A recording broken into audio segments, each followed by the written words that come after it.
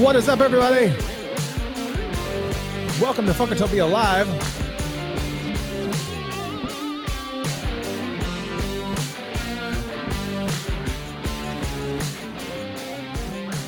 Our topic tonight is princes, muses, and lovers. We're going to be talking about women that kind of came into Prince's life and either had a major influence on his music or his writing, or just took him down a path for a minute or two. And so that's what we're going to be talking about tonight, which would be pretty amazing. And it's going to be a very long show. So I just want to go ahead and preface that with that. But we had a couple of pieces of information that we needed to talk about in the pre-show, which we covered. And hopefully you guys have an opportunity to check that out. But anyways, welcome to Funkatopia Live's Valentine's Day special. Instead of our normal Tuesday night, as you can see, we are here doing our first Monday night broadcast ever. I think I may have done the show on Monday. I don't remember, but our show will remain on Tuesday nights. So this is just a one-off for the week. I realize that this is happening the day before Valentine's Day, but that is by design just obviously for a couple of reasons. The first reason being that both of us, myself and Jeff Page, who was not with us tonight, have Valentine's Day plans. So we got to keep the peace in our households and whatnot. So we kind of moved it to Monday night. Maybe we are your Valentines. We would be happy to be your Valentine, but unfortunately, it's just the way that kind of ball rolls. Also, as I mentioned, Jeff Page is off tonight. Gave him the night off. He had a hectic schedule, and the fact is that tonight will be pretty much me talking the entire time. And so it's just not a very good use of his time. So if you're here for Jeff Page, I'm sorry, he is off tonight. So all that being said, and again, tonight we are going to be doing the one and only Princes, Muses, and Lovers is what we're going to be talking about. And it's going to be a night of fun. So we have a lot to cover. Tonight, we wanted to do something that kind of had a gravitational pull on the topic of love. And so tonight's show is Princes, Muses, and Lovers. Okay, so we're going to dig deep. And I've been getting emails and chats and people texting me and saying, oh, is so-and-so going to be in there? Or am I going to be in there? Or is so-and-so going to be in there? And this guy. So I wanted to kind of set some ground rules here for what we're going to cover here. We're going to be digging deep into some of Prince's most public and unique relationships with the women in his life. Not all of the women that we'll discuss tonight will be of the romantic nature, hence the muses part of it. Some of the women that we discuss came into his life and just simply had a major impact on his music. So we're mixing them all up. So it's important to know, this is really, really important to know, that we will not be talking about every woman that has been in his life. That is just simply not possible. It's just not possible. And we also will not be including anyone that was in a relationship with him that was not out there publicly, or there's no documentation of relationships. It's just, we just can't, you just can't do it. It's just not, I can't put something out there that's many would consider rumor or conjecture, whether I believe it to be true or not. It doesn't matter. It's just, you got to understand the kind of, it's just, it's a lot. It's just a lot. So again, nothing of rumor or conjecture. And there are going to be some artists that I could drizzle in here, like Martika, Moni Love, Stevie Nicks, Shaka Khan, Tamar, Janelle Monáe, Sheena Easton, Nona Gay, etc. Those are just women that were just in for, they had some influence on him, but I don't know if they kind of really fell into a muse category. He just worked with them for a small period of time.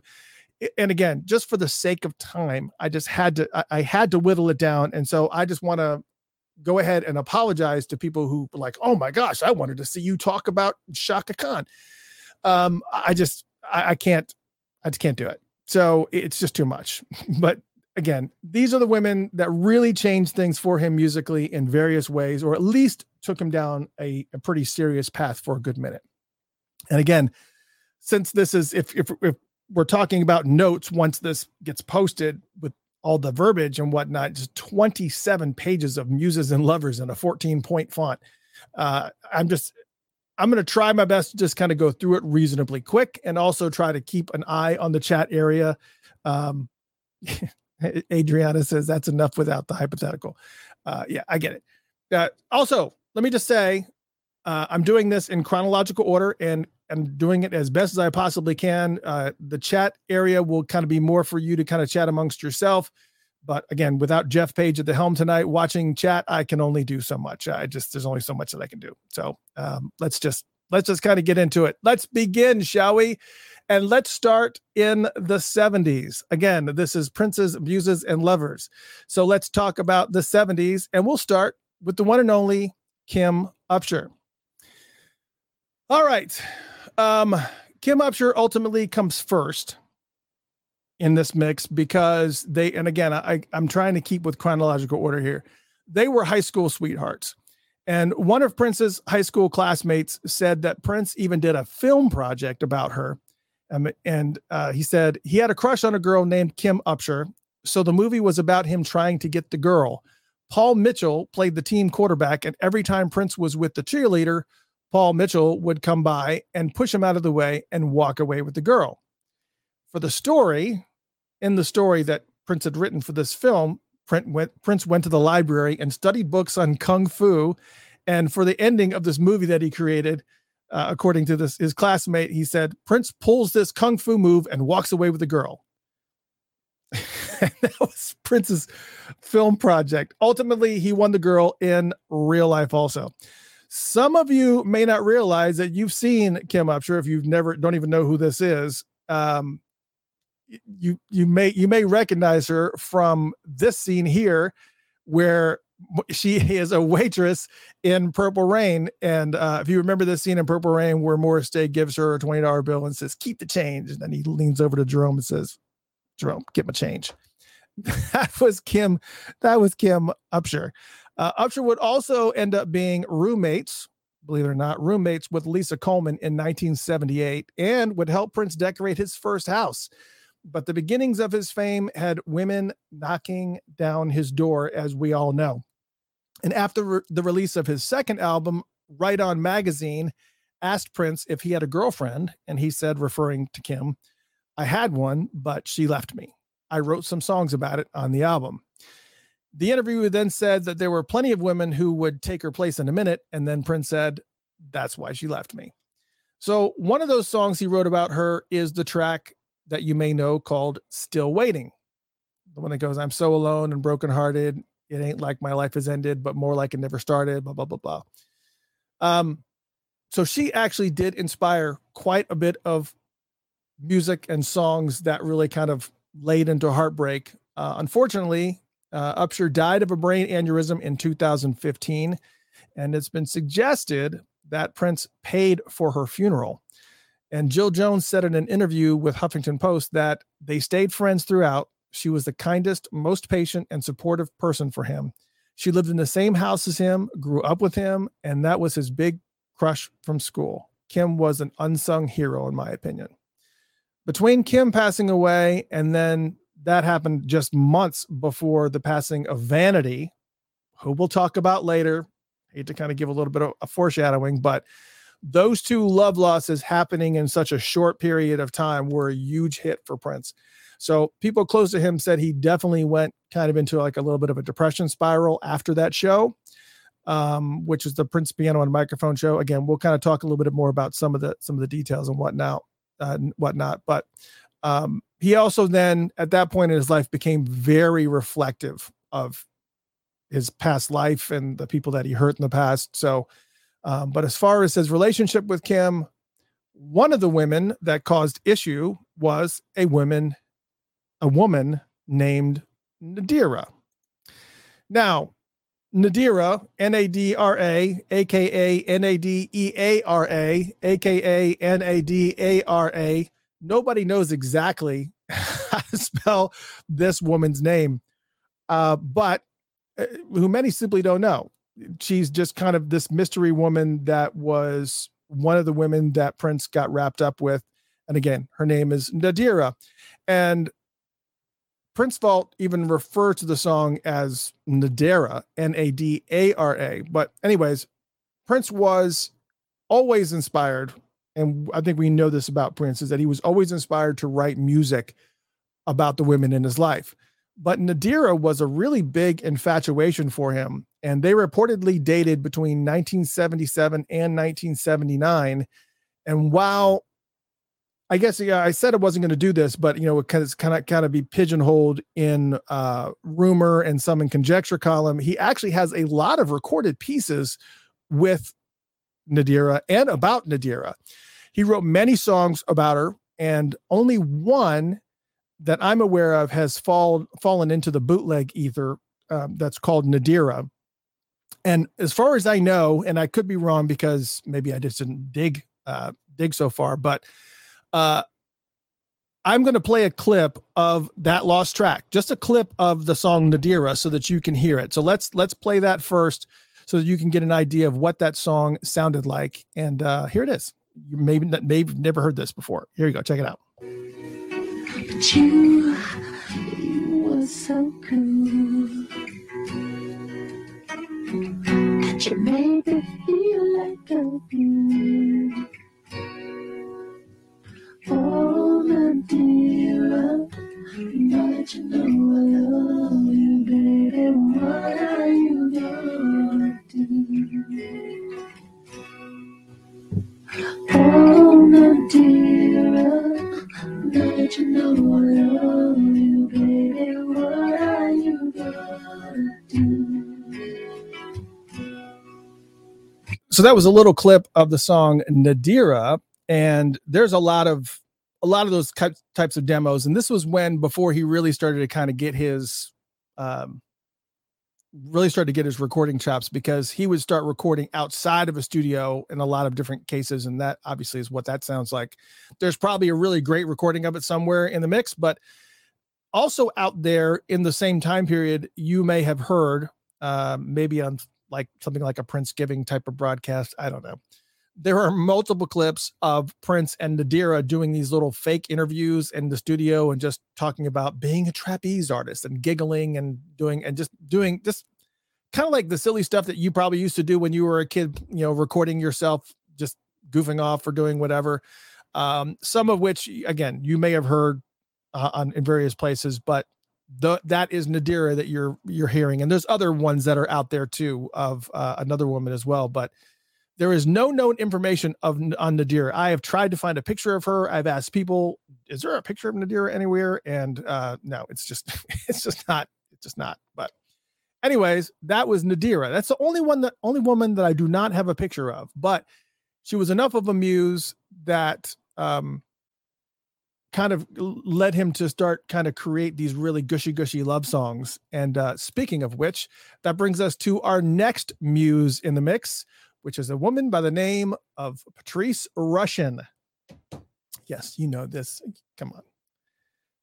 She always sends you forget-me-nots. Certainly you remember who she is. Anyways, Patrice Rushen was a woman that Prince was very smitten with. She is the inspiration behind his song, I Want to Be Your Lover. There was never any relationship. She kind of falls into the muse category because there was never any relationship between the two, but he was definitely obsessed with her. He created some of his two biggest hits actually were to her, and even offered them both to her. Both were I Want to Be Your Lover and I Feel For You. And she listened to them and she didn't really kind of feel like they were, she didn't really feel like they were her style. So she kind of turned them down. Ended up being really big hits for him. So I guess he was okay with it. The rumor about the songs being written about her were confirmed when the hits and B-sides collection came out, and he actually confirmed it in the liner notes of that CD collection. And additionally, he added that, in quotes, nothing came of it. She is on this list because it's confirmed that she was an inspiration behind two of his biggest hits, but also helped him quite a bit on his debut album. And they actually met because the engineer, Tommy Vicari, who was working on both of their albums, again, hers and his debut album For You. And Tommy said, you guys should work together. You guys really kind of, both multi-instrumentalists. You guys have the same styles. You should really kind of check check each other out. So they met, they kind of talk shop.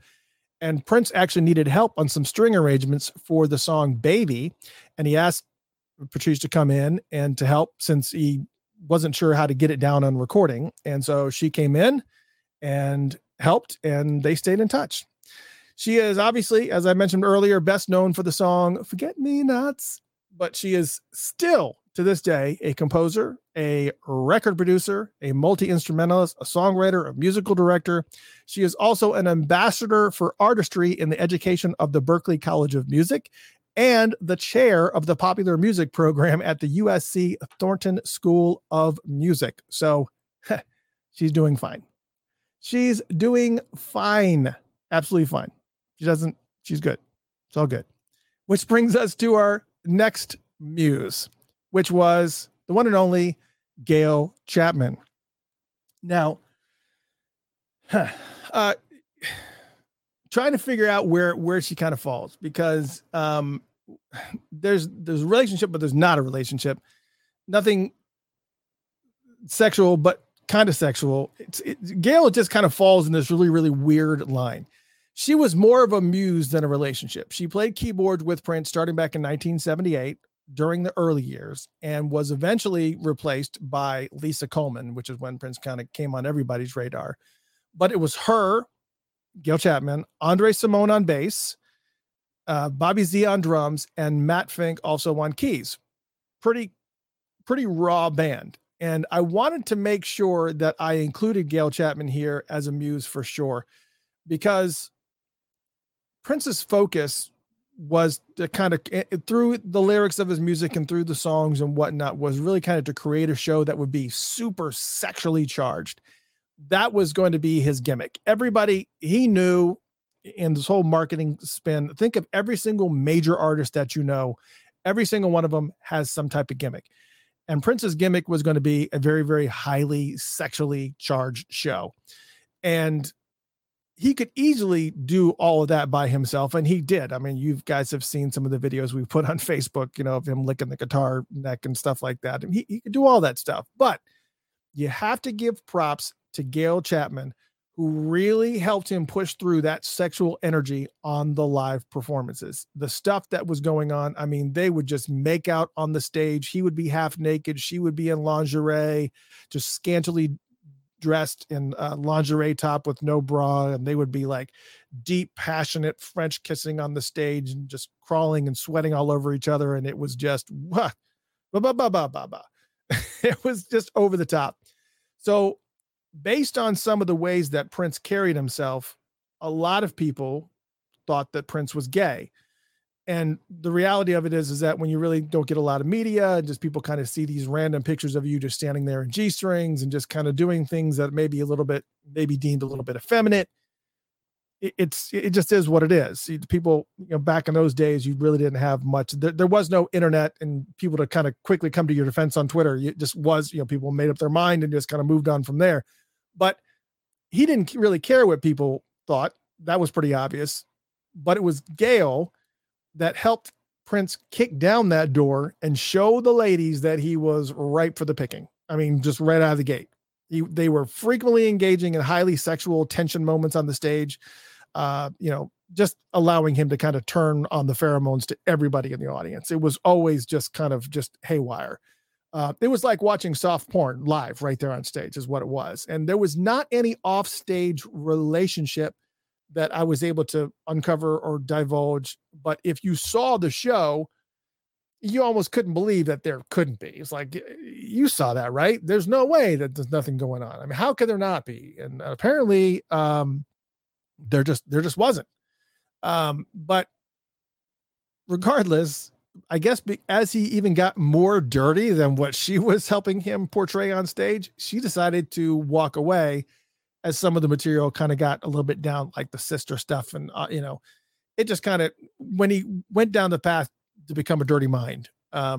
So when she decided to walk away, Prince found Lisa Coleman, and Prince told Lisa she can play her ass off, but she can't sing like you. So Her last known location, her being Gail Chapman's last known location, was in Idaho. She's still playing various gigs and teaching music to kids, if you can believe that. She's not teaching any of this stuff to kids, but whatever she's doing is very family friendly now. She still gigs to this day. You can actually head to my good friend over at funkandstuff.net, funkandstuff.net. And he just got done. Scott Goldfine actually just did a really good in-depth interview with her. And you got to check it out. Funkandstuff.net. If you really want to hear some more crazy stories about Gail Chapman, that's where you go. He's done a really good interview. We should probably have her in the show at some point. We should. All right. That was the 70s, folks. Now let's move on to the 80s. A very, very eventful decade of relationships for Prince. It is what it is. So, but the honest truth is, let me take a drink of water here because we're about to move into the 80s. I mean, where do you start in the 80s? Trying to guess where relationships, as I was kind of going through this again, I'm trying to kind of maintain some type of chronological order and be a little bit more definitive for you guys, but trying to guess where relationships started and where they ended and where they crossed paths. I just tried to do some in-depth research on each woman or women, lovers and muses are kind of interspersed here. But I would say if we're going to move into the 80s, yeah, Stacy says, better buckle up. You are correct. Elena says, grab snacks. Yes, let's do that because we're moving into the 80s here, and we are going to be starting with the one and only Susan Moonsey. Susan Moonsey, the little cute little girl who would clutch onto the teddy bear in both Vanity 6 and Apollonia 6. Prince and her were an item for a good long while. And Prince kept her on the road with him pretty much everywhere that he went. She is from Trinidad and Tobago, and she was born on January 21st, 1964. And she met Prince at a disco in 1980 when she was 16. And Prince wanted to put together a group at the time. He said, I'm going to put together a group and I want you to be, in it. And the group is going to be called the Hookers. And I want you in this band. Also, your sister Lorene. She's kind of got the look. She's got the look. No pun intended. Maybe it is. And Jamie Shoup. So that was going to be the group, and the group was going to be called the Hookers. And he had already had, a batch of songs kind of written, which would eventually become Vanity 6 Fair. But for right now, that was his vision, was to kind of create something called the Hookers. Now, Susan is here because Prince was very inspired by her, and is really what ultimately kind of kicked off his obsession with putting together a girl group. He really wanted her to kind of be out front, but he also knew that she kind of needed a little bit of support, and maybe there needed to be somebody else in that lead role because she was kind of like a little bit of a shy, kicked back character. But similar kind of to what James Brown had done with the Famous Flames. But in this particular case, again, there's a sexual relationship, an actual sexual relationship that is going on between Susan Moonsey and Prince. And their relationship was very open and on again, off again, on again, off again. And another reason is that according to Jason Draper's book, Prince, Life and Times, she was also the inspiration behind the song When Doves Cry and Private Joy. Not sure if you knew that, but it's true. Susan Moonsey is apparently the inspiration behind When Doves Cry and Private Joy. And when the Hookers as a concept didn't work out, he then ended up meeting Vanity. And not only would Vanity take over as the new group's lead singer, but the band would also carry her name and become Vanity 6. Now, he did try to get Vanity to kind of join the Hookers, and he wanted to call her Vagina, I think it was. But it was like, this just isn't happening. And so it just became Vanity 6. And then what would end up happening is that because of the fact that Susan and Prince's relationship was very, very loose, what would end up happening is that Vanity would kind of swoop in to that picture and eventually pushed Susan out of the picture as far as being his sole girlfriend. And For whatever reason, she really didn't mind much because they still had liaisons even through the Vanity period and all the way up to Susanna Melvoin, which we will also talk about shortly. But she kept on the road with Prince and also ended up singing with Apollonia 6 as well. And again, we'll also talk about that. So you have a little bit of you've been foreshadowed about a few folks that we're going to be talking about here soon. But nowadays, what's Susan doing? Susan is married with 2 kids, goes back and forth between Trinidad and Florida, but primarily lives in Fort Lauderdale, Florida, and she runs a restaurant called the Hardy Park Bistro with her son. And she is also a real estate agent. So she's still out there. She's still doing her thing. And that's another thing that I also tried to do here for the evening is not just tell you a little bit about the relationship between whoever I'm talking about and Prince, but also a little bit of a background story if time permits, and to kind of give you an update about where they are now.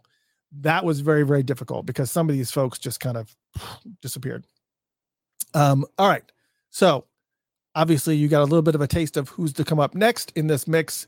And that next person is the one and only Vanity. Now, Vanity, born January 4th, 1959 in Ontario, Canada, where she was a model, singer, and actress. And Vanity had a lot of, everybody knew that. I think over time, everybody kind of knew that she had a lot of dependency issues. And hold on a second. But as well as emotional and psychological issues growing up. Her father died when she was 15 years old. And to kind of give you an idea of that relationship between her and her father, she told Jet magazine in 1993 that her father physically and verbally abused her for years, which gave her a negative self-image. And she said, this is a quote, "For 15 years, he beat me badly. I wish I could see my father in heaven, but I won't. He's in hell." Yike. That's wabba. Okay. Anyways, Vanity had small roles in some B movies until Prince saw her with Rick James and basically stole her away from him at the 1980 American Music Awards. And that's when Prince wanted to quickly use her in a girl group idea that he had called the Hookers. And again, he wanted Denise, who's Vanity, to have the name Vagina. And she said, "That's not going to happen. I am not going to sing in a band, and I'm not going to go with the name Vagina. Pass. Hard pass. Just hard pass. Just saying. Hard pass." Anyways, Rick James was notably upset. Again, they went with Vanity and the band Vanity 6. Rick James was notably upset, claiming that the girl group idea was his and that Prince stole the idea from him. Obviously, Rick James would quickly fix that issue, putting together the Mary Jane Girls, but not before Prince struck first. Prince and Vanity had a very burning sexual relationship with each other, and even his bodyguard chick wrote in his book that during the 1999 tour, when Vanity 6 was opening, that he would very frequently catch the two of them together in a variety of places when it came time for him to get on stage or to go out of town or even right before a show, even in the shower, on the bus. Chick would regularly catch them in various places. So Vanity and Prince would eventually part ways, and she went on her way, and she would later date pop singer Adam Ant. You remember Adam Ant, Goody Two Shoes Adam Ant, Motley Crue guitarist Nikki Sixx, who she was engaged to. And she was at one point in time, she was kidding. And she said, "I can change my name back now to Vanity Six, SIXX," who's obviously kidding. But anyways, but during her time with Prince, a lot of the inspiration he had for the songs on the Vanity 6 album were a direct result of the sexual tension between him, Vanity, and Susan Moonsey.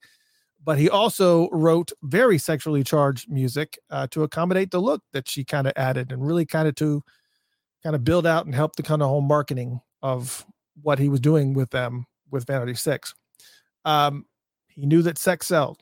That's just what it was. She found religion early in the 2000s, but unfortunately, due to years of drug abuse, it finally took its toll, and she died in February of 2016 from a brain aneurysm.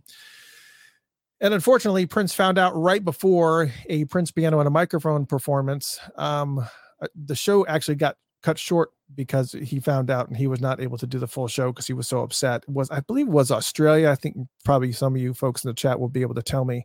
But I believe it was the Australia show when he found out, and he was very upset. And there are many who also claim that Little Red Corvette is written about her, including Lisa Coleman. And plus, he dedicated that song to her after he found out about her death at the Prince Piano and Microphone show. But he didn't say that it was written for her.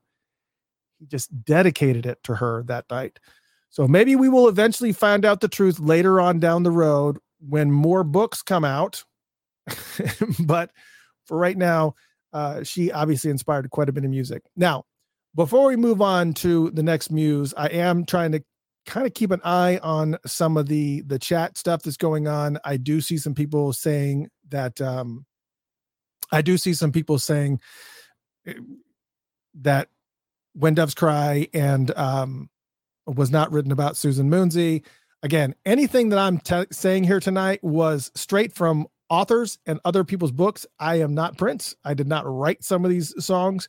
And so I just kind of assume that some of these published authors that kind of put this stuff out there may have some type of insight or knowledge, or were able to speak to somebody directly about it before they put it into print. But I'm not making up any of this stuff on the fly. So if you've heard otherwise on any of the things that I'm talking about, that is perfectly fine. I get it. It doesn't take away from the amazeballs of any of those songs or any, it is what it is. So again, no rumor or speculation here tonight. So this is what it is. Let's move on to the next muse. Actually, this is not really a muse. This is, well, a muse and a lover, technically. And that is the one and only Jill Jones.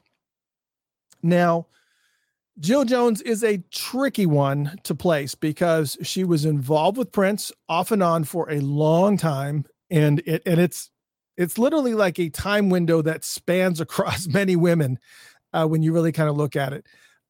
It's also not really known if it were anything truly serious other than seriously passionate. And again, off and on.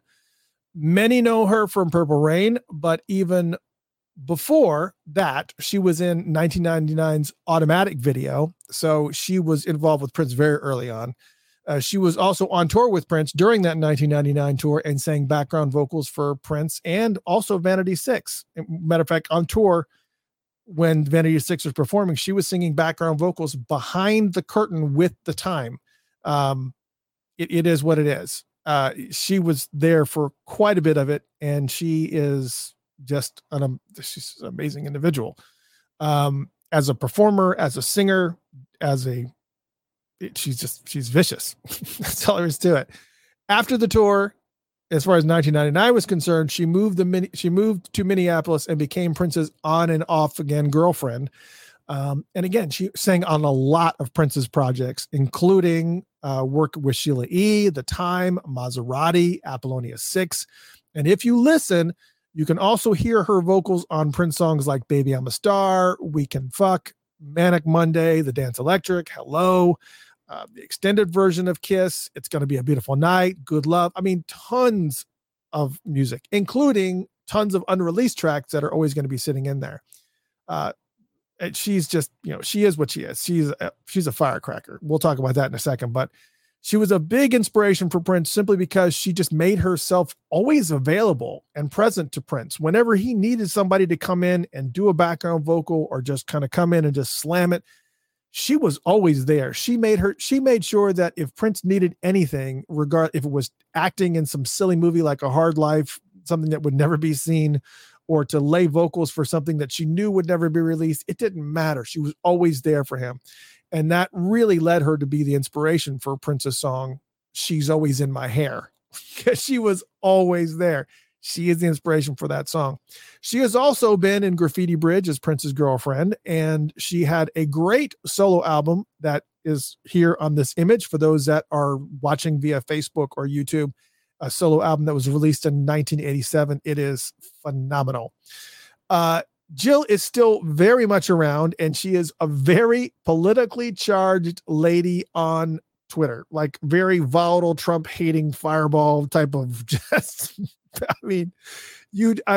if you follow her on Twitter, it is just she's brutal. She's very outspoken, but I love her to death, and her contributions to the Purple World are just, immeasurable. But again, she also continues to perform. She goes back and forth to London. You'll also see her pop up in clubs every now and then and kind of do a show. And she had another club album in 2016 called I Am that you might be able to find somewhere. It's not very easy to find, but she's still doing her thing. She just kind of stays the course and seems perfectly content in the way that she kind of does things. So Jill Jones, that's what we're talking about there. All right, let's move on to the next, which is women, WOMEN. And of course, we're talking about the one and only Wendy and Lisa. Now, I'm going to have to take a sip for this. Again, Jeff Page is off tonight, so it's all me kind of watching the chat, watching everything here, and obviously trying to make sure that kind of keep me honest. That's I'm perfectly okay with that. Wendy and Lisa will be the first of the muses where there really is nothing sexual going on, but a lot of muse-worthy moments. That's just point blank. Lisa Coleman replaced Gail Chapman early in Prince's career. We already talked about that kind of story. And Lisa was a firecracker for sure. She added a lot of different melody lines to Prince's visions. Even though we all know that Prince almost never gave credit to other band members that may have contributed to a song. I mean, it's a story for another time, but I can tell you that I've been in bands where, I may write a song, I may have a melody, I may have lyrics, and I may be singing the song. But if a band is behind me and they're creating the drum parts and they're creating their own melody that's kind of interweaving with mine on a keyboard or guitar or bass line or whatever it is, they have contributed to that overall structure of the song, and they should be given writing credit. That's just kind of how I feel about it. That really kind of wasn't the way Prince was. Prince would have these long extended jam sessions, and anything that kind of happened, you were just kind of really hired help at that time, which was really kind of, it really didn't work out a lot very well for a lot of different artists. And, some people kind of feel like, again, story for another time, even though I started into it. But anyways, Lisa Coleman was infatuated with another woman named Wendy Melvoin, and Prince happened to hear Wendy playing guitar in Lisa's hotel room and really was kind of interested in her playing style. Then one fateful night, Des Dickerson decided not to show up for practice, and Prince asked her to step in for the night, and kind of the rest is history. And we can, I'm trying to figure out the best politically correct way to say this, but we can kind of skip past the entire lesbian vibe that Prince kind of pushed onto them to play out in front of everyone on their stage performance. I mean, I don't think, ultimately they didn't mind because they actually had, affection and love for each other. But holy cow, did it really kind of prove to me to really be a big distraction for the audience, because I think that truly caused most casual listeners that were listening to the music to really overlook their insane talent. I think there was so much show that was going on with Wendy and Lisa that, especially those people that aren't musicians and aren't looking at what's going on musically, that they're just paying attention to the spectacle that is Wendy and Lisa, that they're just overlooking what these girls are doing here musically to Prince's songs. It almost makes you kind of question, I'm sorry, I'm going down rabbit holes. You guys know I do this every now and then, but it kind of almost makes you question if that was by Prince's design to make sure that he wasn't overshadowed. I mean, it was okay if they played along with his sexual banter or sexual themes, but musically, he was the star. But for those of us listening, it was obvious. For those of us who had musical inclinations, and any musicians out there, you guys heard it, you saw it. This is not a biography of Wendy and Lisa. And the details I've just shared are kind of, honestly, a huge catastrophic failure in doing justice to these amazing women. I was good to put it out there. Wendy and Lisa's contributions are without a doubt a huge part of the glue that pulled things together for a lot of Prince's music. Lisa's beautiful keyboard work and the feel for the flow was immaculate. Wendy's finger work on the frets was just impeccable. And their contributions to the unreleased Dream Factory album, I'm using air quotes, Dream Factory album, probably would have shined a spotlight on them in a major way, especially considering that most of the songs on the album had very significant parts that were written by both Wendy and Lisa. Prince, because when he was kind of putting together the Dream Factory album, he would send them like a skeleton of a song. And that dynamic duo would flesh out the songs for him. And they even had solo songs on the album as well. Prince was like, all right, yeah. I'll let you kind of do your thing. And it was Visions and Colors respectively. So they were helping him put all these songs together, and they were actually going to be right out in the front, and they were actually going to get a decent amount of writing credit this time around. And then Prince fired them. And then he took the songs and he created Sign of the Times, and some of which would actually eventually kind of trickle and fall into becoming Crystal Ball, Sign of the Times instead. And when Sign of the Times came out, didn't even give them a lick of credit for their contributions. Not even a hint, not even a mention in the thank you section. So it is important, for me at least, for somebody who has every single one of their albums on vinyl and CD, including Girl Brothers and stuff that it's very, very difficult to find now. I have them all. For me, at least, to make sure that they receive their just due as an official muse of Prince, because they were. In every single way, they helped Prince propel his music, and in a really important part of Prince's career. That was the height of his career. And they are still creating and masterminding music to this day for movies and TV, and have some incredible albums to boot. I mean, come on. Fruit at the Bottom, Skeleton Key, Porch Swing. I mean, come on. I mean, Eroica is probably one of the best albums. Why Wait for Heaven is probably one of my all favorite. Just never mind. All props to Wendy and Lisa. These guys, come on. Yeah. Just give it up, Wendy and Lisa. But let's move on, because you're going to get me fired up about Wendy and Lisa. Let's move on, because this is a really, really good segue. Since the next person on this list of muses and lovers is Wendy's twin sister, Susannah Melvoin. Born January 26, 1964. And we go from muses to lover in this part of the story.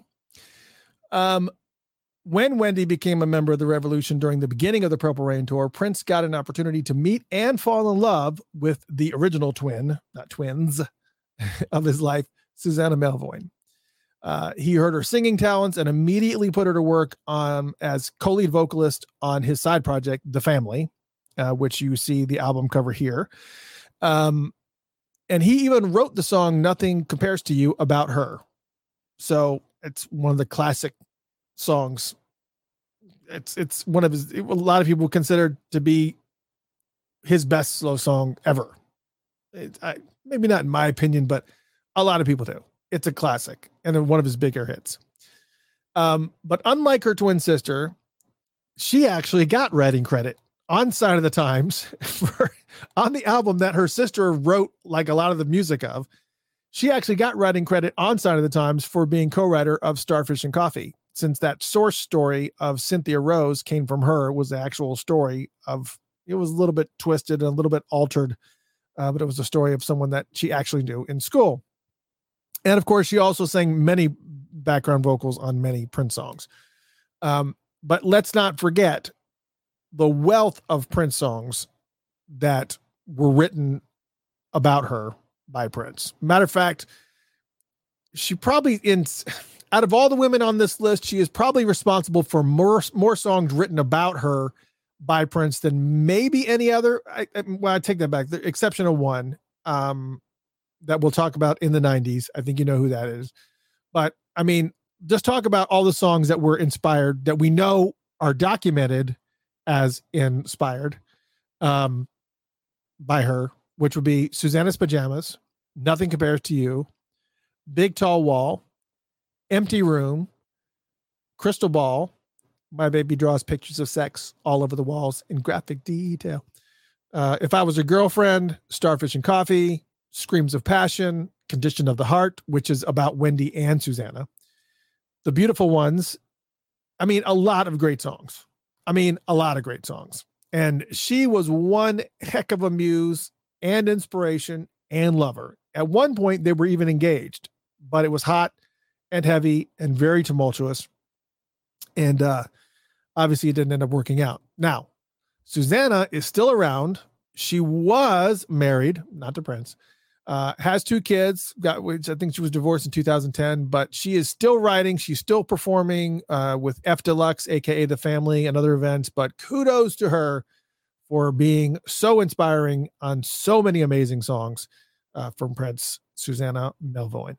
And I hope everybody's having a good time. I'm going to actually refill my water here because this is yes, Dreali saying Starfish and Coffee is not about Susanna. I know that's not about Susanna. It's about Cynthia Rose. It's about a story that she told about somebody that she knew in school named Cynthia Rose. It's not about Susanna. I didn't say that. Y'all getting carried away. Again, if you hear something that you think is not true or whatever, I can give you reference to where whatever literature or book or wherever I pulled it from.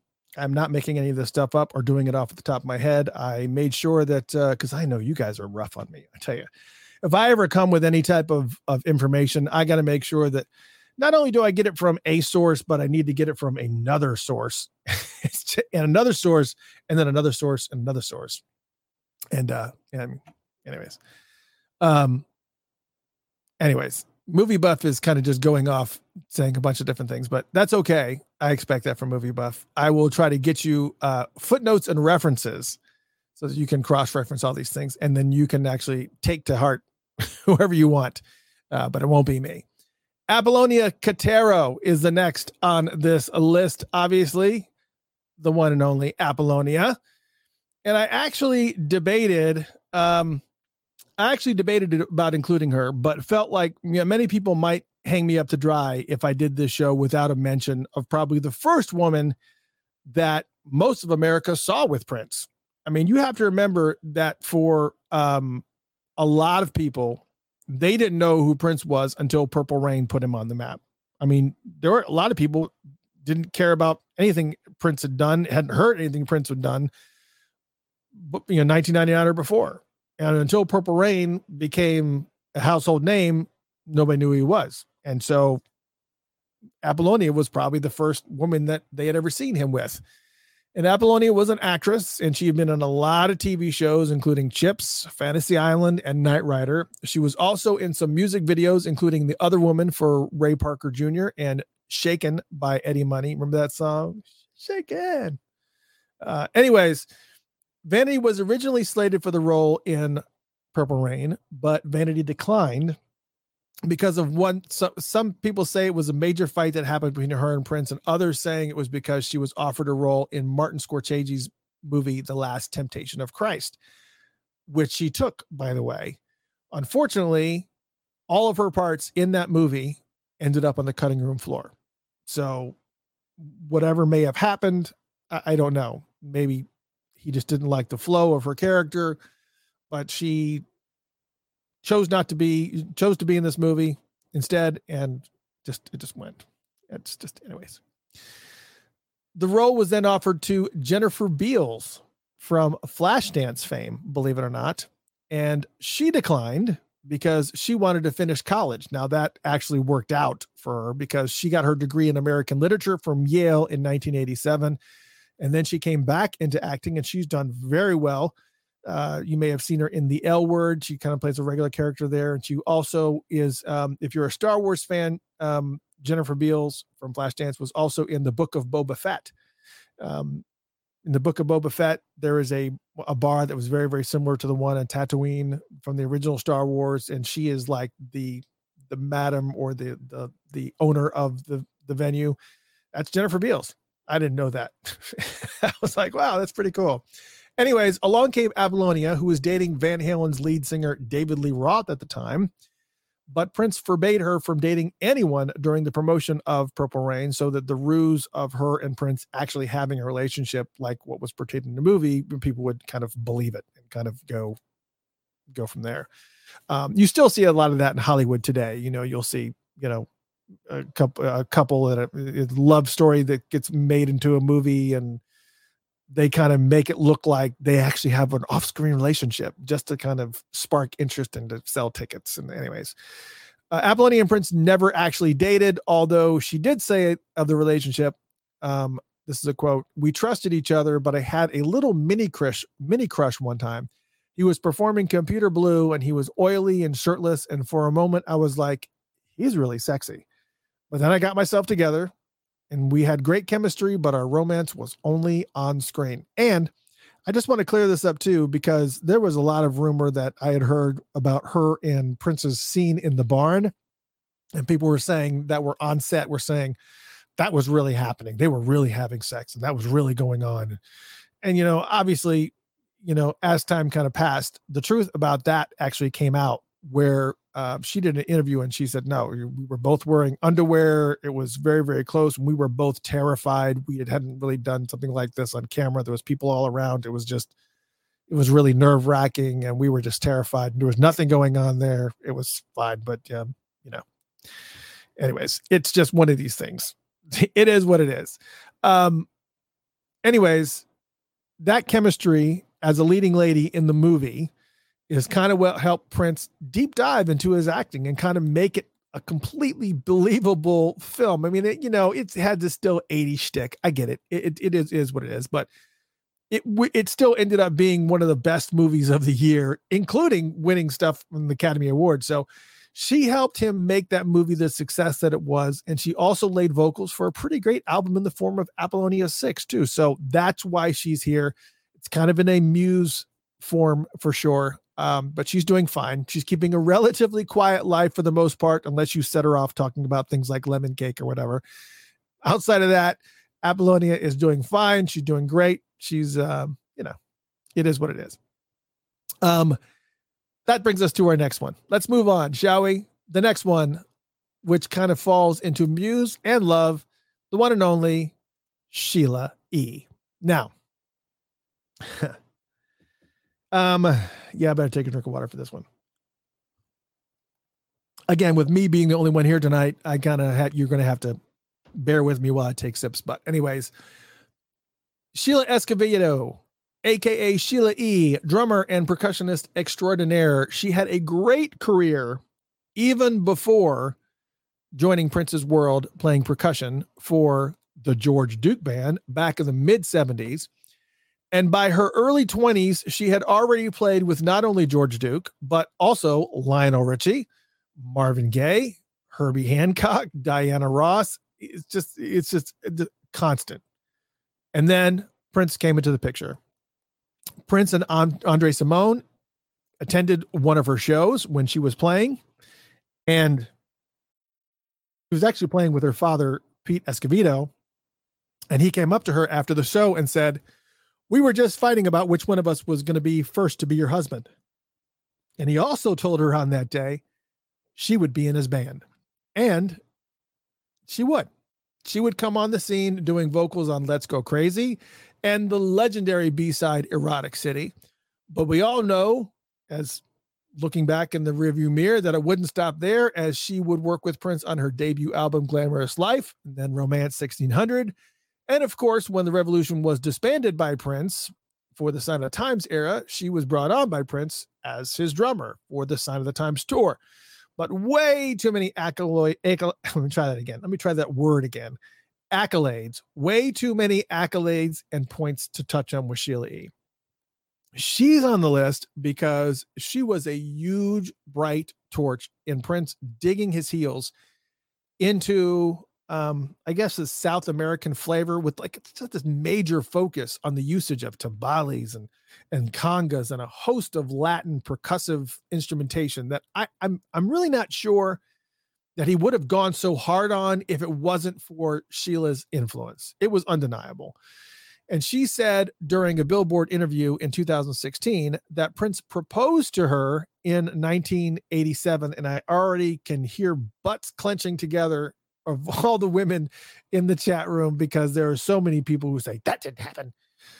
But anyways, she said in Billboard that in 2016 that Prince proposed to her in 1987, but that during the Love Sexy tour in 1988 and 1989, at that point, the relationship had soured and obviously nothing came of it. And needless to say, I just don't have to say it, but she is very polarizing to many people. And there's a whole bunch of things that are obviously go on in the background with all of the different factions of Prince between the revolution and pre-revolution and NPG and in between revolution and what was going to be NPG. And it's some of these folks just don't get along for whatever reason it may be. But while she may be polarizing to people, she was both a lover and a muse, and she really opened up Prince's sound and really helped him add some great flavor to his music. And let me just go ahead and say, get ready, because before we move on, Sheila E. is touring now, and she's even got a brand new album that's going to be out soon, and it's called Hella Funky, which is a picture that you're seeing right here. And you guys will get this in March. If you go to see her live in concert, she's actually selling these CDs at the show, but nobody's going to be seeing this until nobody's going to be seeing it until March, I think is when it's coming out. But I'm going to do a review on this because this album is friggin' fantastic. It has got a lot of instrumental tracks on it, so you really get to hear a lot of instrumentation and just her musical chops, and it's not all about the fluff, and it's really good album. Get ready, this is insane. The whole band shows off their talents, including a good friend Michael Gabriel, and it's a monster. It's a fantastic album, and I can't wait for you to hear it. So there's that. All right, let's move on. Gene says, I'm going to go see her tonight at 9:30 at Chicago. Bring some extra money and pick up this album. It's fantastic. And because you'll get it a month before everybody else will. And it's great. It's really, really good. I'm not just saying that. It's really good. Get it. All right, let's move on, shall we? This is going to be a kind of a little bit of a weird transition. I know every transition has had its kind of flow into something else, but this one's going to be a little bit of a stretch. And that is the one and only Kim Basinger. Yeah, I said it. Kim Basinger. So this one, again, may seem like a stretch, and we're not going to spend an inordinate amount of time on her, but Prince was asked by Batman director Tim Burton to allow him to use a couple of songs from Prince's old catalog, like 1999. But when Prince visited the set to kind of get a little bit of an idea of what was going on, and he laid eyes on lead actress Kim Basinger, Prince was like, "Oh no, I'm all in. I'm in here. I'm in. I am in." And so Warner Brothers actually pushed really hard to kind of back that up, since they would get to double dip if Prince committed to this entire soundtrack, because the fact of the matter is, Warner Brothers would be controlling both the movie and the soundtrack. So they would make some serious money if this movie did well. And of course, Tim Burton was not a fan of that anyways. Tim Burton only wanted to use like a couple of songs from Prince that were already recorded, like older tracks. And so this is not really where he wanted to go. And it just wasn't. But he kind of felt like a lot of pressure, and so he ended up doing it. And also there's some rumors that Jack Nicholson was also a big fan of Prince's as well. So he was kind of getting pressured from a little bit all sides, and I just did it. It was what it was. But meanwhile, Kim Basinger pretty much got Prince to get fired up for writing the entire Batman soundtrack, which many consider to be one of his best albums of that decade. But also working with Prince on her very own strange solo album. I don't know if you've heard the album that she did with Prince. It's really weird. You can find it on YouTube. Just say Kim Basinger music, or I don't know what it's called. I can't remember what it's called. But also, let's not forget, she also worked with him in various ways for the scandalous Sex Suite, which is reported to involve a recording studio and a jar of honey. And you never really know how much of these stories are true and what's not true and what's just kind of myth and or if people just you just never know. You never know what these stories are. It's just whatever. It's just is what it is. Obviously, Kim is still doing very well, acting in film and TV. Enough said. Let's just leave it at that. Let's move on to the next. And that is, next up, Kat Glover. Dancer, choreographer, and and many people may or may not know this, but she's also sister of the actor Danny Glover, I might add. Now, Kat was someone who kind of kicked open the door for Prince's foray into rap, which Prince was kind of railing against in songs like Dead on It. Even though, funny enough, he was railing on it and Dead on It, but he also let her rap on Cindy C on the Black Album. But she was a background vocalist on the Sign of the Times tour, and she came out front in a very, very big way on the Love Sexy tour, along with rapping on Alphabet Street. There was a sexual relationship there, which she talks about very frequently in a lot of interviews that you could hear from her. My good friend Michael Dean did a pretty sizable interview with her that she kind of tells a lot of different stories. But there was a lot of which kind of led to some speculation, and I'm going to let you guys look this up, but both her son Capriccio Caesar and her daughter both suspiciously look a lot like, they both have some very distinguishing Prince features, and it kind of caused a lot of folks to question whether or not he's the father. But she insists he is not the father of my kids. But there's just this look that, especially Capriccio Caesar, you can look him up on Facebook. A lot of people have, I think that's what's going on, because they put these side by side pictures, and it's just like, yeah, but come on. It's, I don't see it, but people are just trying to find all types of controversy anywhere they go. So just let it be. It's not happening. Their relationship was very loose. And the reason she's here on this list is mainly because she really kind of caused Prince to take a deeper look at rap in general, and also really made him reignite that erratic energy that he had on stage. Because, not that he ever kind of toned it down. He was always just he really kind of was finding his flow, but Prince never had an issue with putting on an amazing show. We all know that. But when you share a stage with Kat, you kind of have no choice but to keep up with her, or you're simply just going to get upstaged. It's just, no, she just had that over the top energy, which was nothing short of a beast. She was just a beast. Meanwhile, she is doing well and performing and doing choreography between here and in the States and London. So she's doing fine for herself. And a lot of great interviews and stuff that she's just got a very, just as Zakiya says, her energy is very, very raw. So let's go on to the next one, shall we? Which I'm really not sure that she crosses over into Lover or not. I don't think it was. If it was very, I don't know. Let's just go on. The next one is Ingrid Chavez. Now, all right, Ingrid, good friend of the show. She's been on this show, I think 3 or 4 times she's been on the show. But we are going to close out the 80s with her.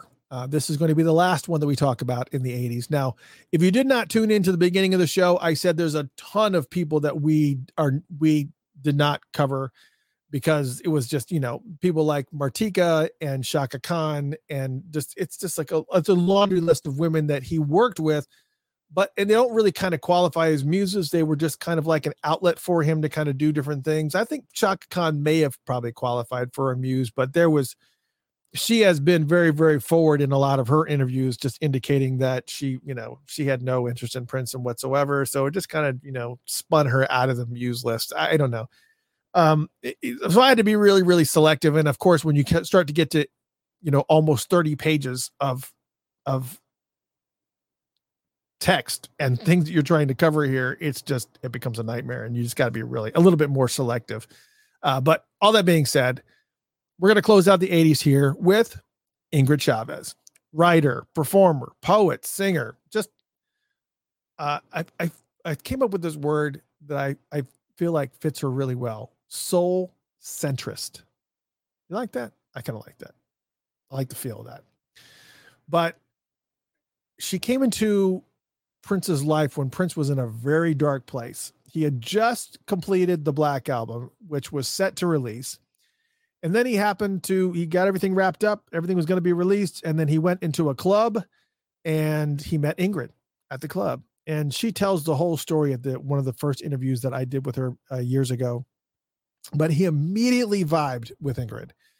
And she just had this calming nature and this intense spirituality that really just kind of shifted Prince back into alignment. And she was single-handedly responsible for him pretty much deciding to kind of pull out of the release of the Black Album and head back into the studio to quickly put together Lovesexy. Now, a lot of people will deny that. A lot of people will say Prince was going to do what Prince was going to do. That's fine. I get it. The timing of that, though, the timing of Ingrid coming into his life and what was going on and her positioning of where she was and the spirituality that she brought into that whole scene totally changed the direction for him. Completely changed. And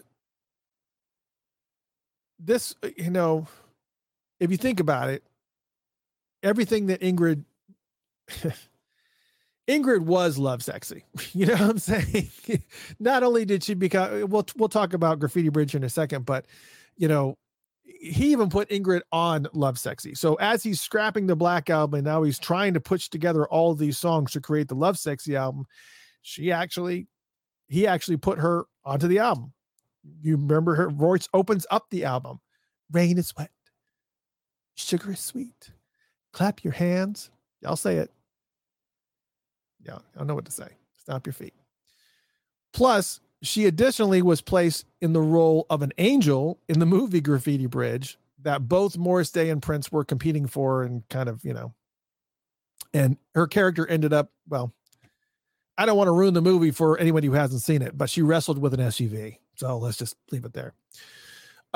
She's here because I feel like she inspired the entire album of Lovesexy, like the entire album. And she was enough of and I know that there are songs that are in there that were inspired by I get it. But I kind of feel like the whole vibe and the whole nature of that album really just kind of spun on an axis because of the timing of Ingrid coming in there. I don't know. She was enough of an impression on him to get cast into Graffiti Bridge and inspire even more great music. So she's still recording her music to this day. And she's still got some great stuff. A lot of people don't know this, but Madonna's song Justify My Love was written by Ingrid Chavez. And Ingrid, I think, there was a whole bunch of things that happened where she ended up not getting writing credit for it, even though she wrote the song. And now that's all kind of been rectified, which is great. So there's all kinds of really cool remixes of that song. And she's just got some really, really cool things. But anyways, that all being said, Ingrid Chavez, she's on this list. But I wanted to take one more stop before we leave the 80s. I don't really know if this kind of qualifies as a muse or definitely not a lover, but I don't feel like I can leave the 80s without giving a quick shout out to the one and only Bonnie Boyer. Keyboardist, vocalist, extraordinaire, Bonnie Boyer. She played with Sheila E. And she came along with Sheila when Prince disbanded the Revolution, and she performed on both Love Sexy and Graffiti Bridge. And she also left his touring band after the Love Sexy tour. But I want to make sure that I mention her because her contributions to the vocal delivery and the powerhouse presence that she contributed to Prince's sound, I really kind of feel is undeniable. She also passed away of a brain aneurysm, but this was back in 1996. But I'm not going to do a whole big story on her, but I do want to say, that I didn't want to go finish out the 80s without giving a shout out to Bonnie Boyer. That's all I was doing. So now, that all being said, let's move on to 1990s, shall we? All right, 1990s. Let's do it. Who's going to be first in 1990? I've already seen some of you guys already talking about it, and I've saw her name pass by in the chat area already. The first woman of 1990 is the one and only Robin Power. Yes, yes, yes. And she was a guest that we had on our show just like 2 episodes ago. She was on the show, and man, she had some crazy stories. If you want to hear some insane sexually related stories to Prince and some of the background, go back a couple of episodes for Funkatopia Live when we had her on the show, and she divulged a bunch of stuff. Serious sexy stories. Started out as an actress in many movies. She did a lot of dancing too, but she was acted in the movie Coming to America. She was also been in tons of, she kind of found her niche in rap videos. She was in Ice Cube's Today Was a Good Day, Young MC's Bust a Move, and NWA. So I mean, she kind of found her little bit of a niche. And I guess what the story that she told was that Prince actually saw her in Bust a Move, Young MC's Bust a Move video, and Prince said, I want to work with her. Now Robin is here because she was very much in a loose relationship with Prince and had her say in a variety of situations. Plus, she kind of kept a never-ending flow of women into his bedroom and kept his creative juices flowing. Which ultimately kind of helped inspire many sexually charged hits, including Sexy MF, Cream, Get Off. I mean, she was like his madam, his lover, and his pimp. It was just all there. It was just, oh my God, it's just insane. She even had an album that she made with Prince. One of the songs from that album ended up in Graffiti Bridge, the song called Number One. You may remember it was a pretty intense scene where she is actually performing a striptease for Morris Day while she's singing the song Number One. I won't be number 4 and I won't be number 3. Anyways, yes, she's on this list and she's still performing and creating music to this day and creating audio erotica. And she just kind of really just fed into his sexual energy that really kind of pushed out a lot of, just it's ridiculous.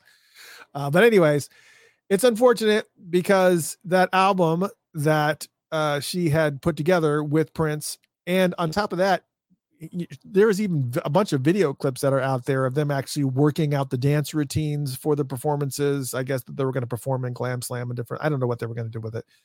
But there was a bunch of stuff that was going on. Unfortunately, that album didn't get released because unfortunately, I said unfortunately like 3 times, she was upstaged by the next person on our list, the one and only Carmen Electra. Yeah, Carmen. She was Tara Lee Patrick before Prince renamed her Carmen Electra. And she moved to Minneapolis and started both a relationship and a career with Prince. She recorded her solo album, shown here on this photo here.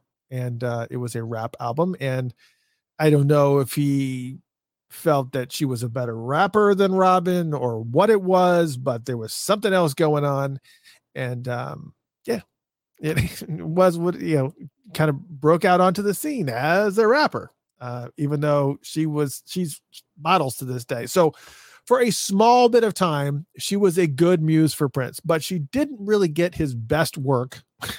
I mean, in my opinion, I don't really feel like she got his best work, as far as what he passed on to her to work on. Like, some people, some songs that he had were just unbelievable, and it doesn't matter who does them, they're going to be fantastic.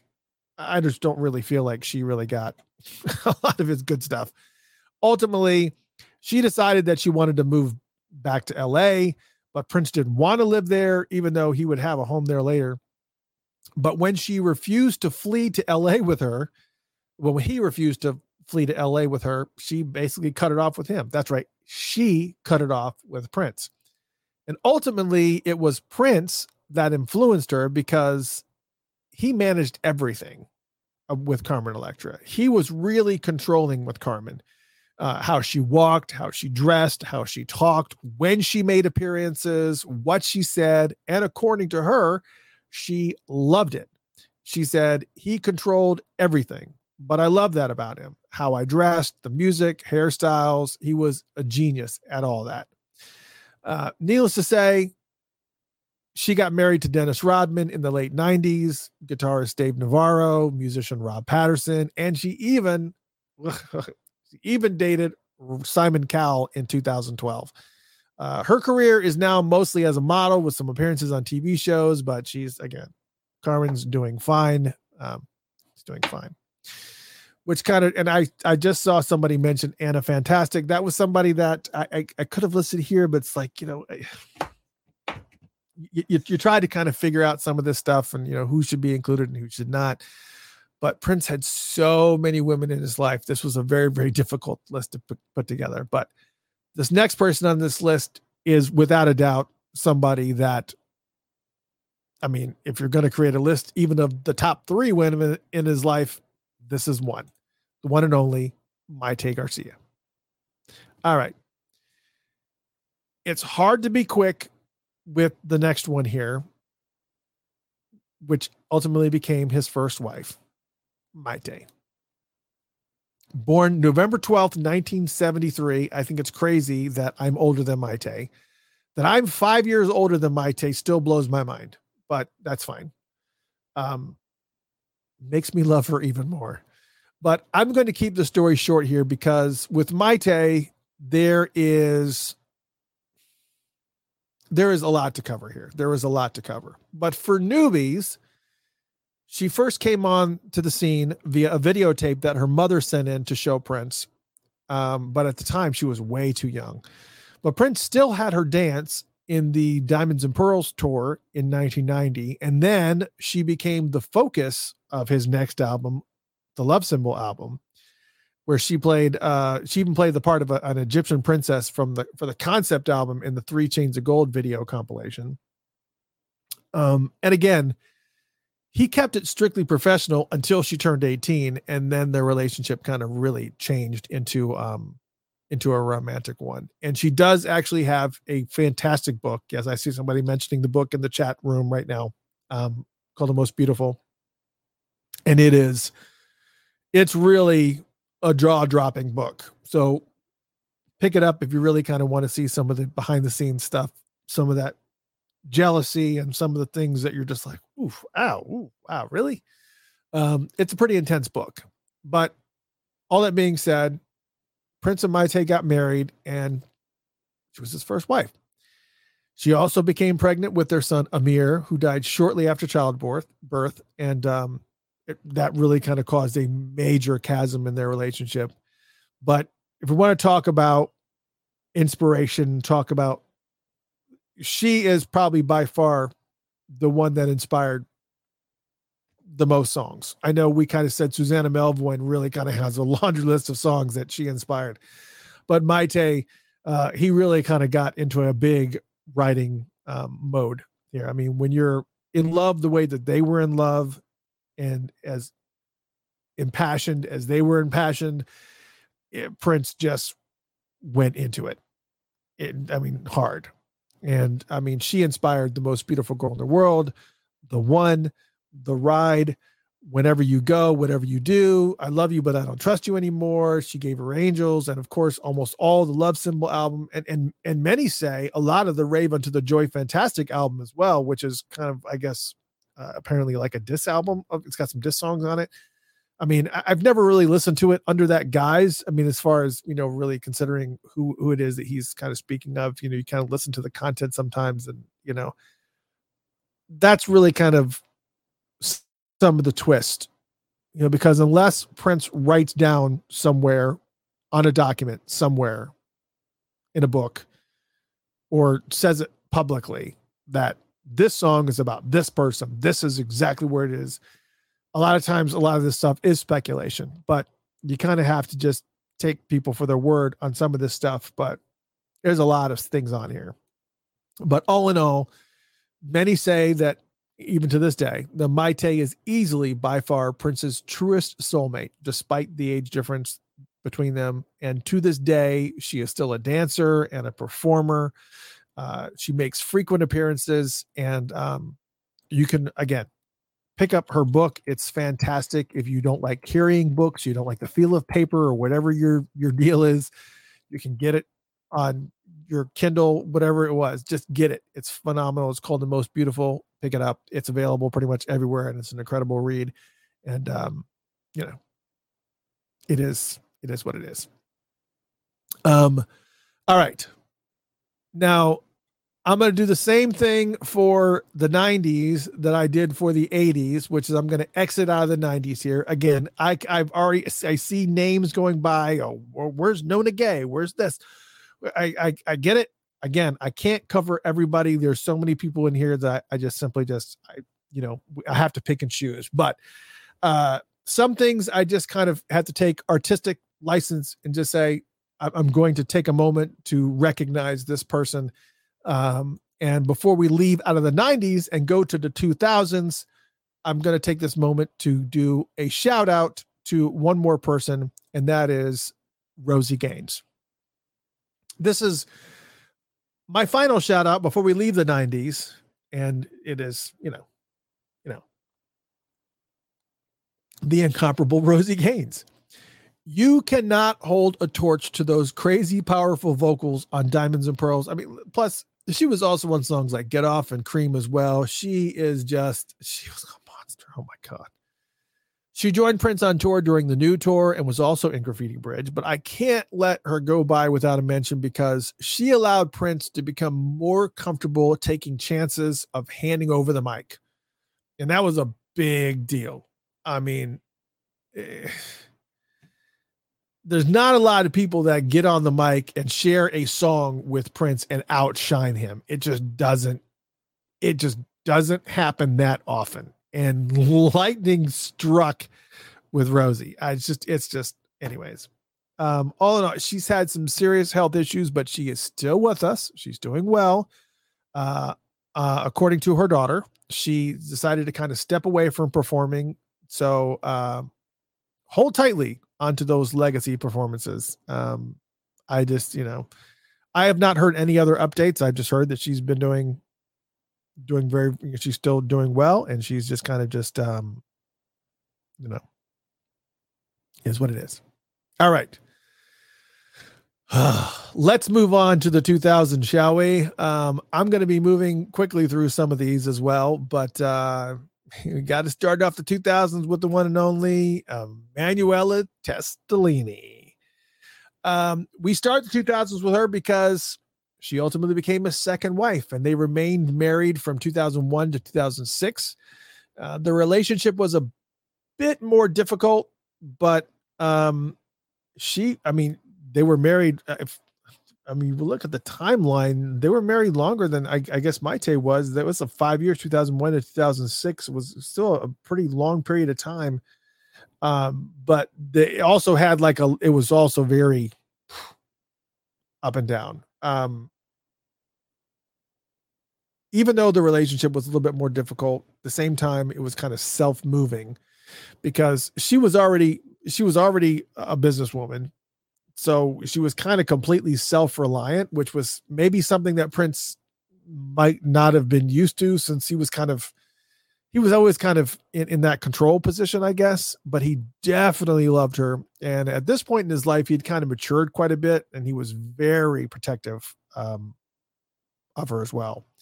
But the divorce was very ugly, with Prince cutting off this. I read some of this stuff and was like, I have to find a second notation of some of this stuff, because I'm going to say it and people are going to say bull crap. But he, during the divorce, he cut off all of Testolini's credit cards, which, I can see that. That's not normal. He boxed up her stuff and he locked it in the Paisley Park vault for quote unquote safekeeping. And then, to make sure that no memories were left over, Prince reportedly tore down the house, like to the studs. He just tore down the house. I was like, certainly that's not true. Certainly that's not true. And I read it somewhere else and I was like, okay, I don't remember seeing that anywhere, but okay, it's there. But Prince was a true romantic. Obviously, during this period, he wrote some very deep music, and Manuela inspired songs like The Dance and Call My Name. But she's currently overseeing some charitable ventures that her and Prince had started called In a Perfect World, that was designed to empower kids to change the world through art and mentorship and education. And she was also married to musician Eric Benet in 2011, but they parted ways also. But she's still out there doing her thing, and she's makes appearances here and there, but she's not one to just kind of be out front. This is probably, I would have to say, this is probably one of these relationships that was very quiet. I think at this point, he kind of decided that I just don't want to be very, very public about it. So I don't know. I've seen Cammie said, I heard that she wanted the house, so he tore it down and sent it to her.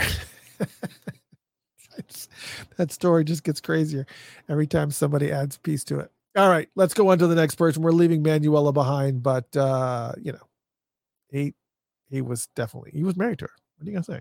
All right, let's move on. The next person in the list, Andy Allo. Yeah. After Prince's marriage to Manuela kind of fell apart, he definitely became more secretive about his relationships, but it was obvious that he was smitten with Andy Allo. Kind of like most women in his life, when he had feelings for them, he wrote music for and or with them. And really, Andy Allo was no different. But their relationship was kept very quiet, especially since he was telling media outlets that he was remaining celibate to focus. I'm not having sex. I'm not doing anything. I'm remaining celibate. So, people were like, oh, he said he's not having sex. He's saying he's staying celibate. He's also made the announcement on the One Night Alone tour. He's not cursing from the stage anymore. It's a totally different man. He's more religious. He's more focused, blah, blah, blah, blah. And so if there was anything that was going on in the background, people were just like turned away. It was like, oh, well, that's what he said. So must be true. However, things kept leaking out. Little pieces of information kept leaking out, like of this love letter that Andy Allo had written to Prince on hotel stationery. And yes, I actually have a picture of one of the pages from that love letter if you're watching on Facebook or YouTube. But I won't read the full letter here because, it is what it is. It's kind of a private letter. It's out there, so it's not really private.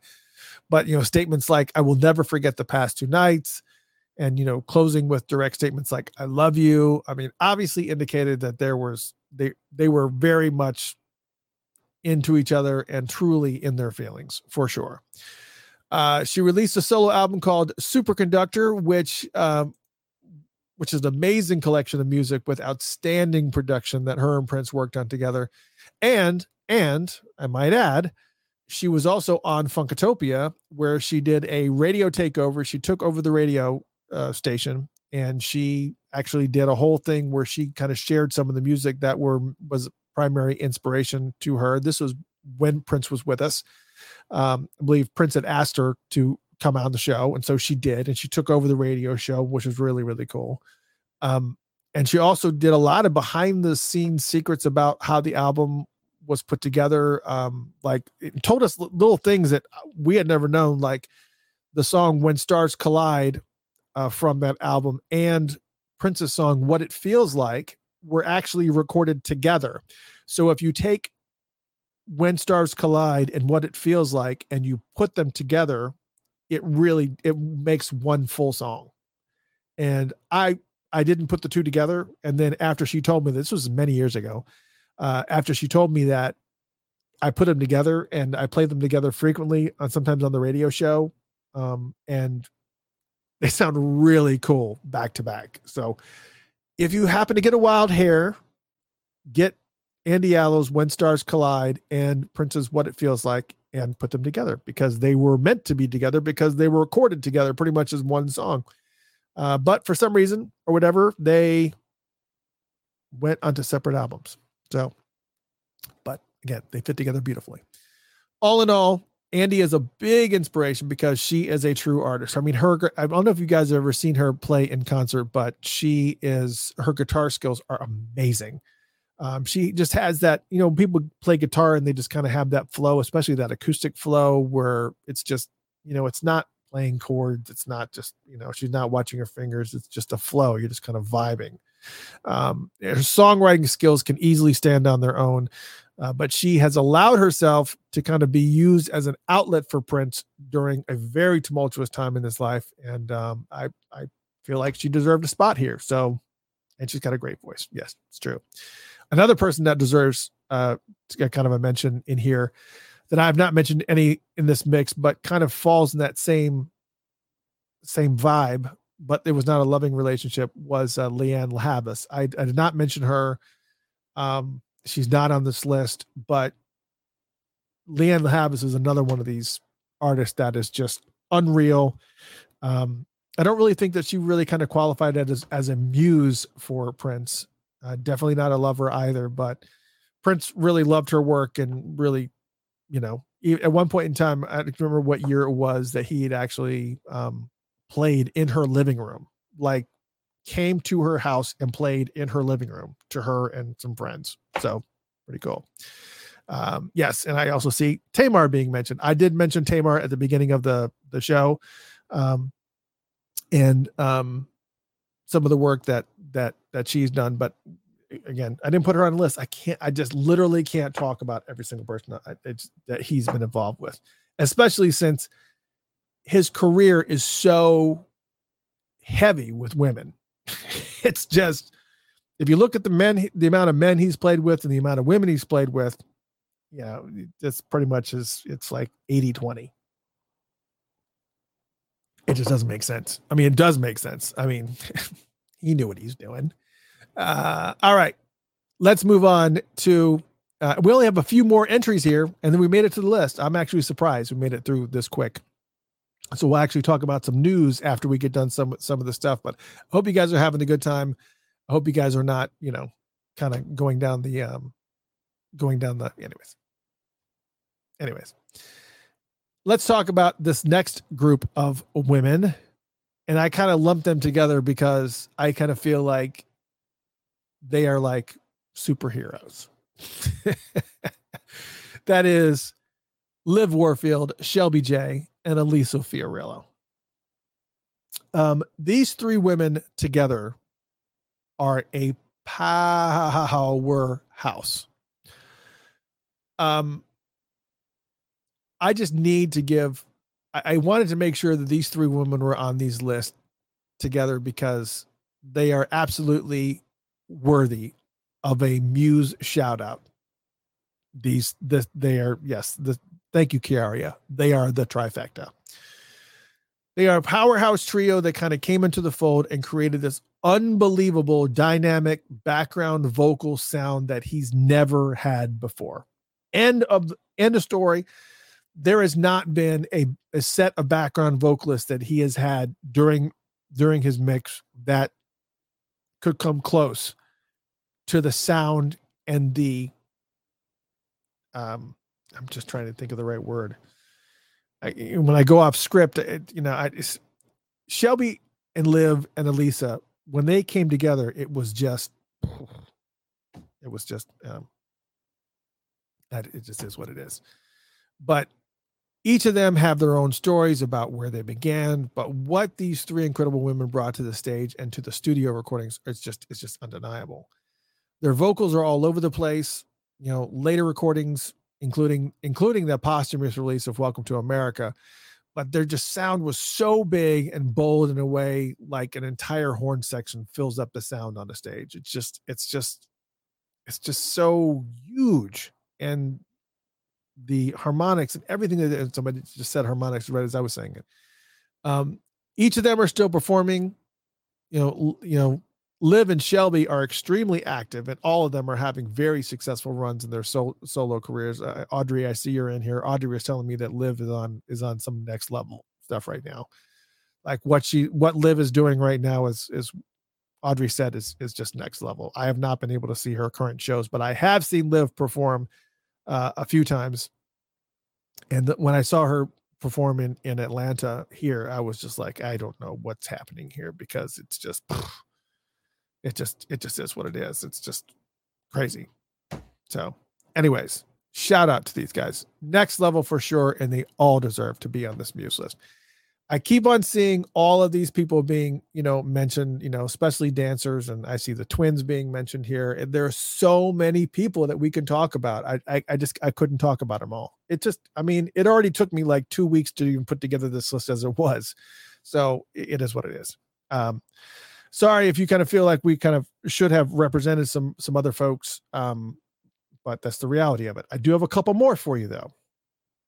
And, the next one is another threesome, and that threesome is the ladies that comprised of Third Eye Girl. Donna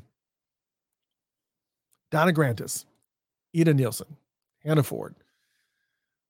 Prince had a vision for a true rock project, and instead of digging into the dude pool for his rockers, he went to find the most rocking women that he could find.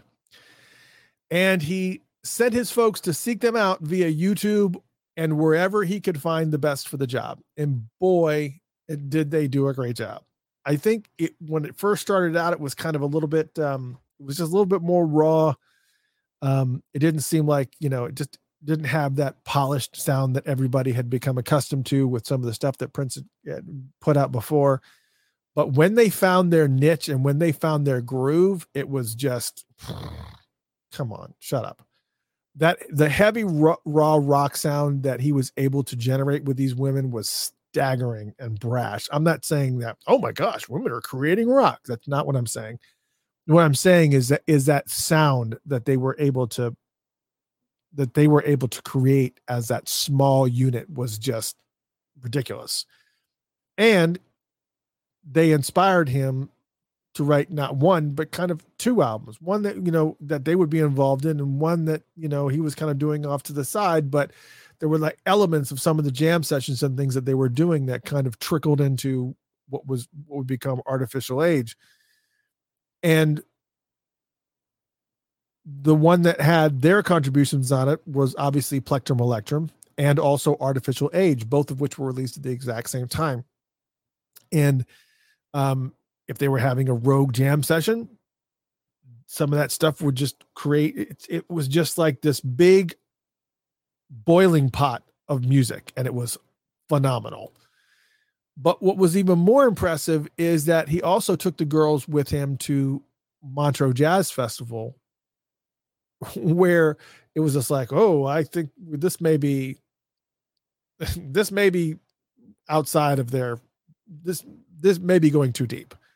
But they proved everybody wrong, and they showed that they could capably play alongside some very intricate and varied musical compositions of some of his classics.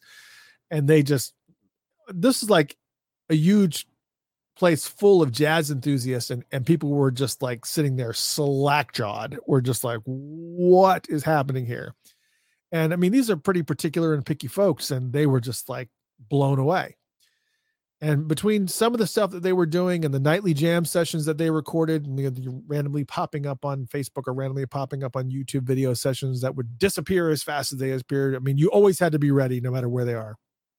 But I got to say, huge props to one of my favorite Prince iterations, which is Third Eye Girl, and not just Plectrum Electrum, but the many iconic jam sessions that are out there, like Menstrual Cycle and Octopus Heart, which luckily, you can find on vinyl in not official format, but they're out there, and you can actually find them on YouTube too if you really look hard enough.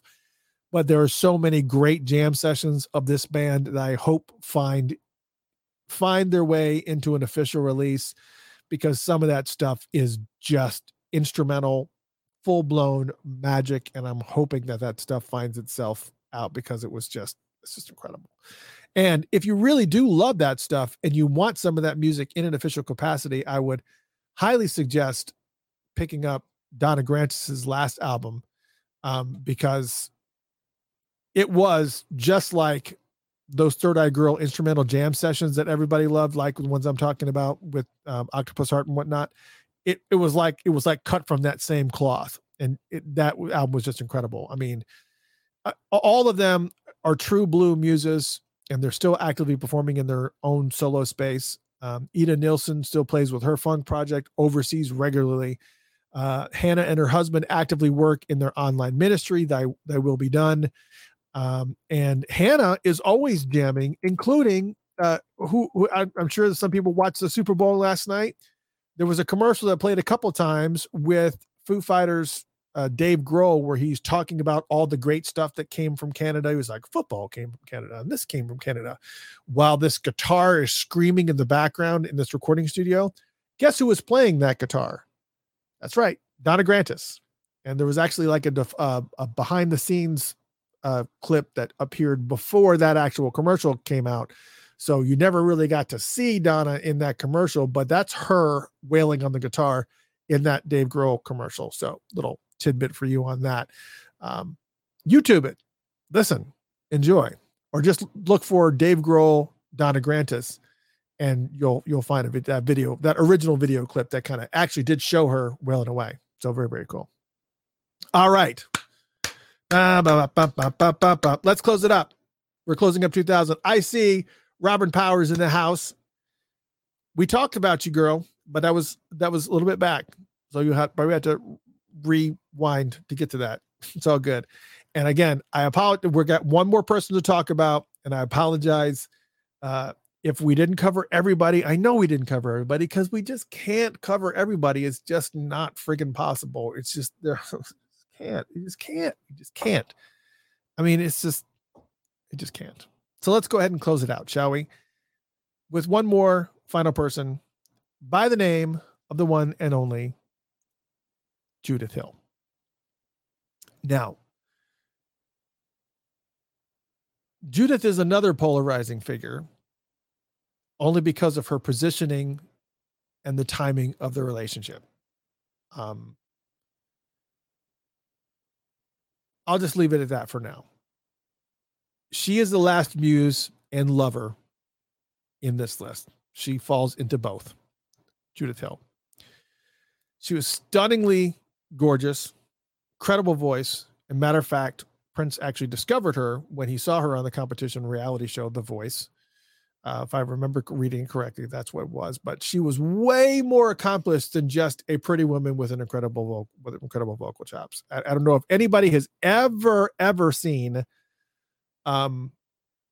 Judith in concert, which I got an opportunity to see her for the first time in Atlanta just a few weeks ago, and I sat there with my mouth open the whole entire time. Like, I ordered something to eat and I didn't even get to eat it because I couldn't take my eyes off of her, because she is a master on both guitars and keyboards. And on top of that, she also has unwavering support from her parents. Her father is an incredible bass player, and her mother is a talented and funky keyboard player. I mean, it's ridiculous. All of which are heavily ingrained into her very being. I mean, she breathes funk. You know, some people that just like get on stage and they just kind of play and it's like, all right, I'm just playing.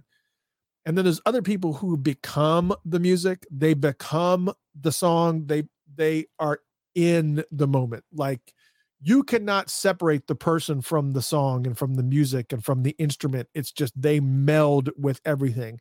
And that is exactly what Judith Hill brought to the stage when I saw her perform. And I assume that she does it every single time she gets on stage.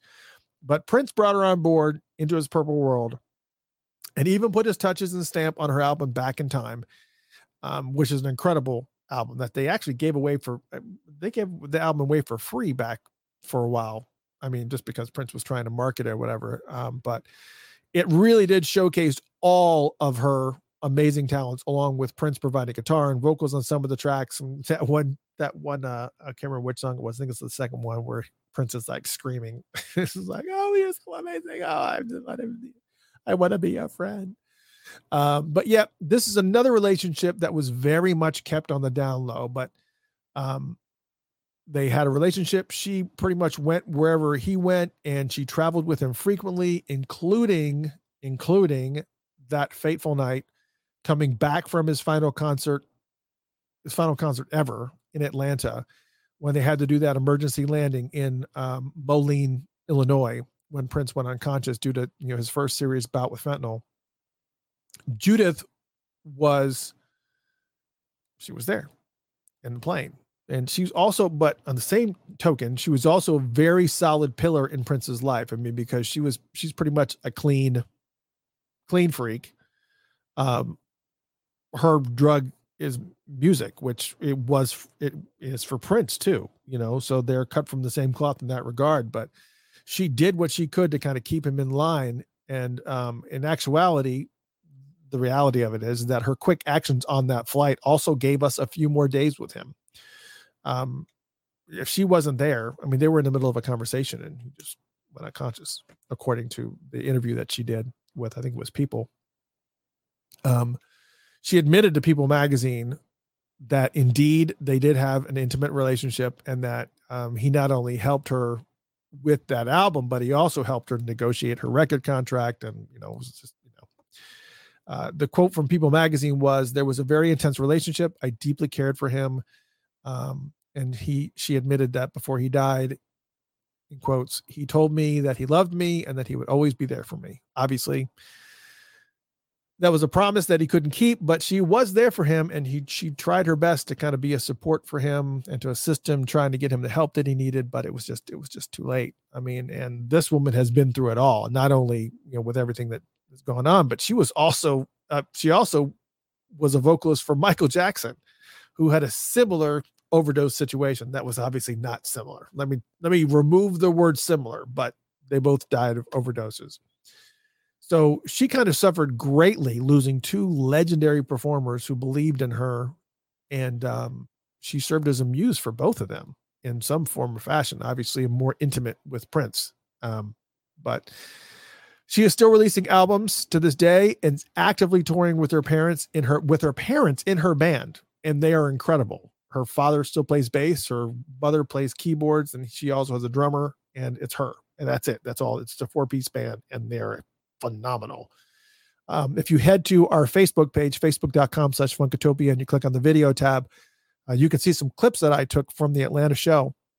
And I actually have a bunch more that I can actually share that I'll drop at a later time, but I've got to talk to her first and see if it's cool, if she's okay with me kind of putting up more clips. But if you get a chance to see her, she's incredible and a shockingly amazing musician to boot. I had no idea she had chops like that.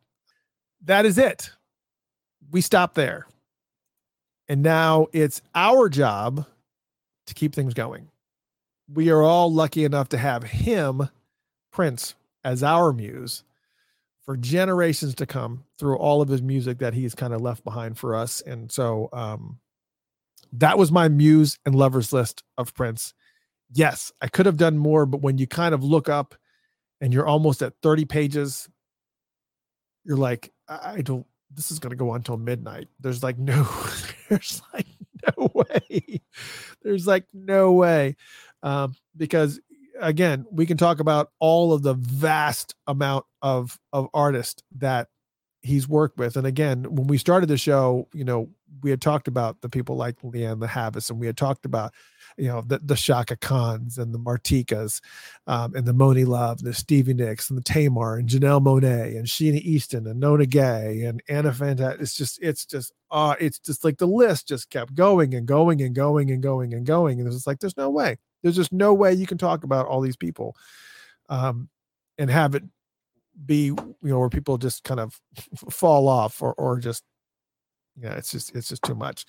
And a lot of the truth of the matter is, you get to people like Martika and stuff like that, where Prince has worked with them, and Sinead O'Connor, or people like, there's stories there for sure, but they weren't really muses. They were people that kind of, Prince had music that worked for that particular artist, and it wasn't really a muse type of thing. It was just, so I just had to be really, really selective. And yes, probably you're right. It's probably a couple in there that I probably could have done, but it is what it is. But anyways, and I wanted to make sure that we had some public stuff. And I also realized that I did see in the chat that there were some people in there were saying that song's not about her, or I don't think that's right. Everything that you heard me say tonight can be backed up by either books or publications that are out there. I didn't make any of this stuff up off the top of my head. All this stuff came from sources. And if I thought something was a little strange or questioned it, I found yet another source. So if there's something specific that you wanted me to reference or footnote after the show, shoot me an email to funkatopia@gmail.com. I'll be more than happy to send you the references of where I got that information. I'll be more than happy, without a shadow of a doubt. Hope you guys had a fun and amazing time. I certainly enjoyed having you guys join us. We will see you guys soon, hopefully sooner rather than later, but have an amazing Valentine's Day. Love all of you guys. Good night. Bye-bye.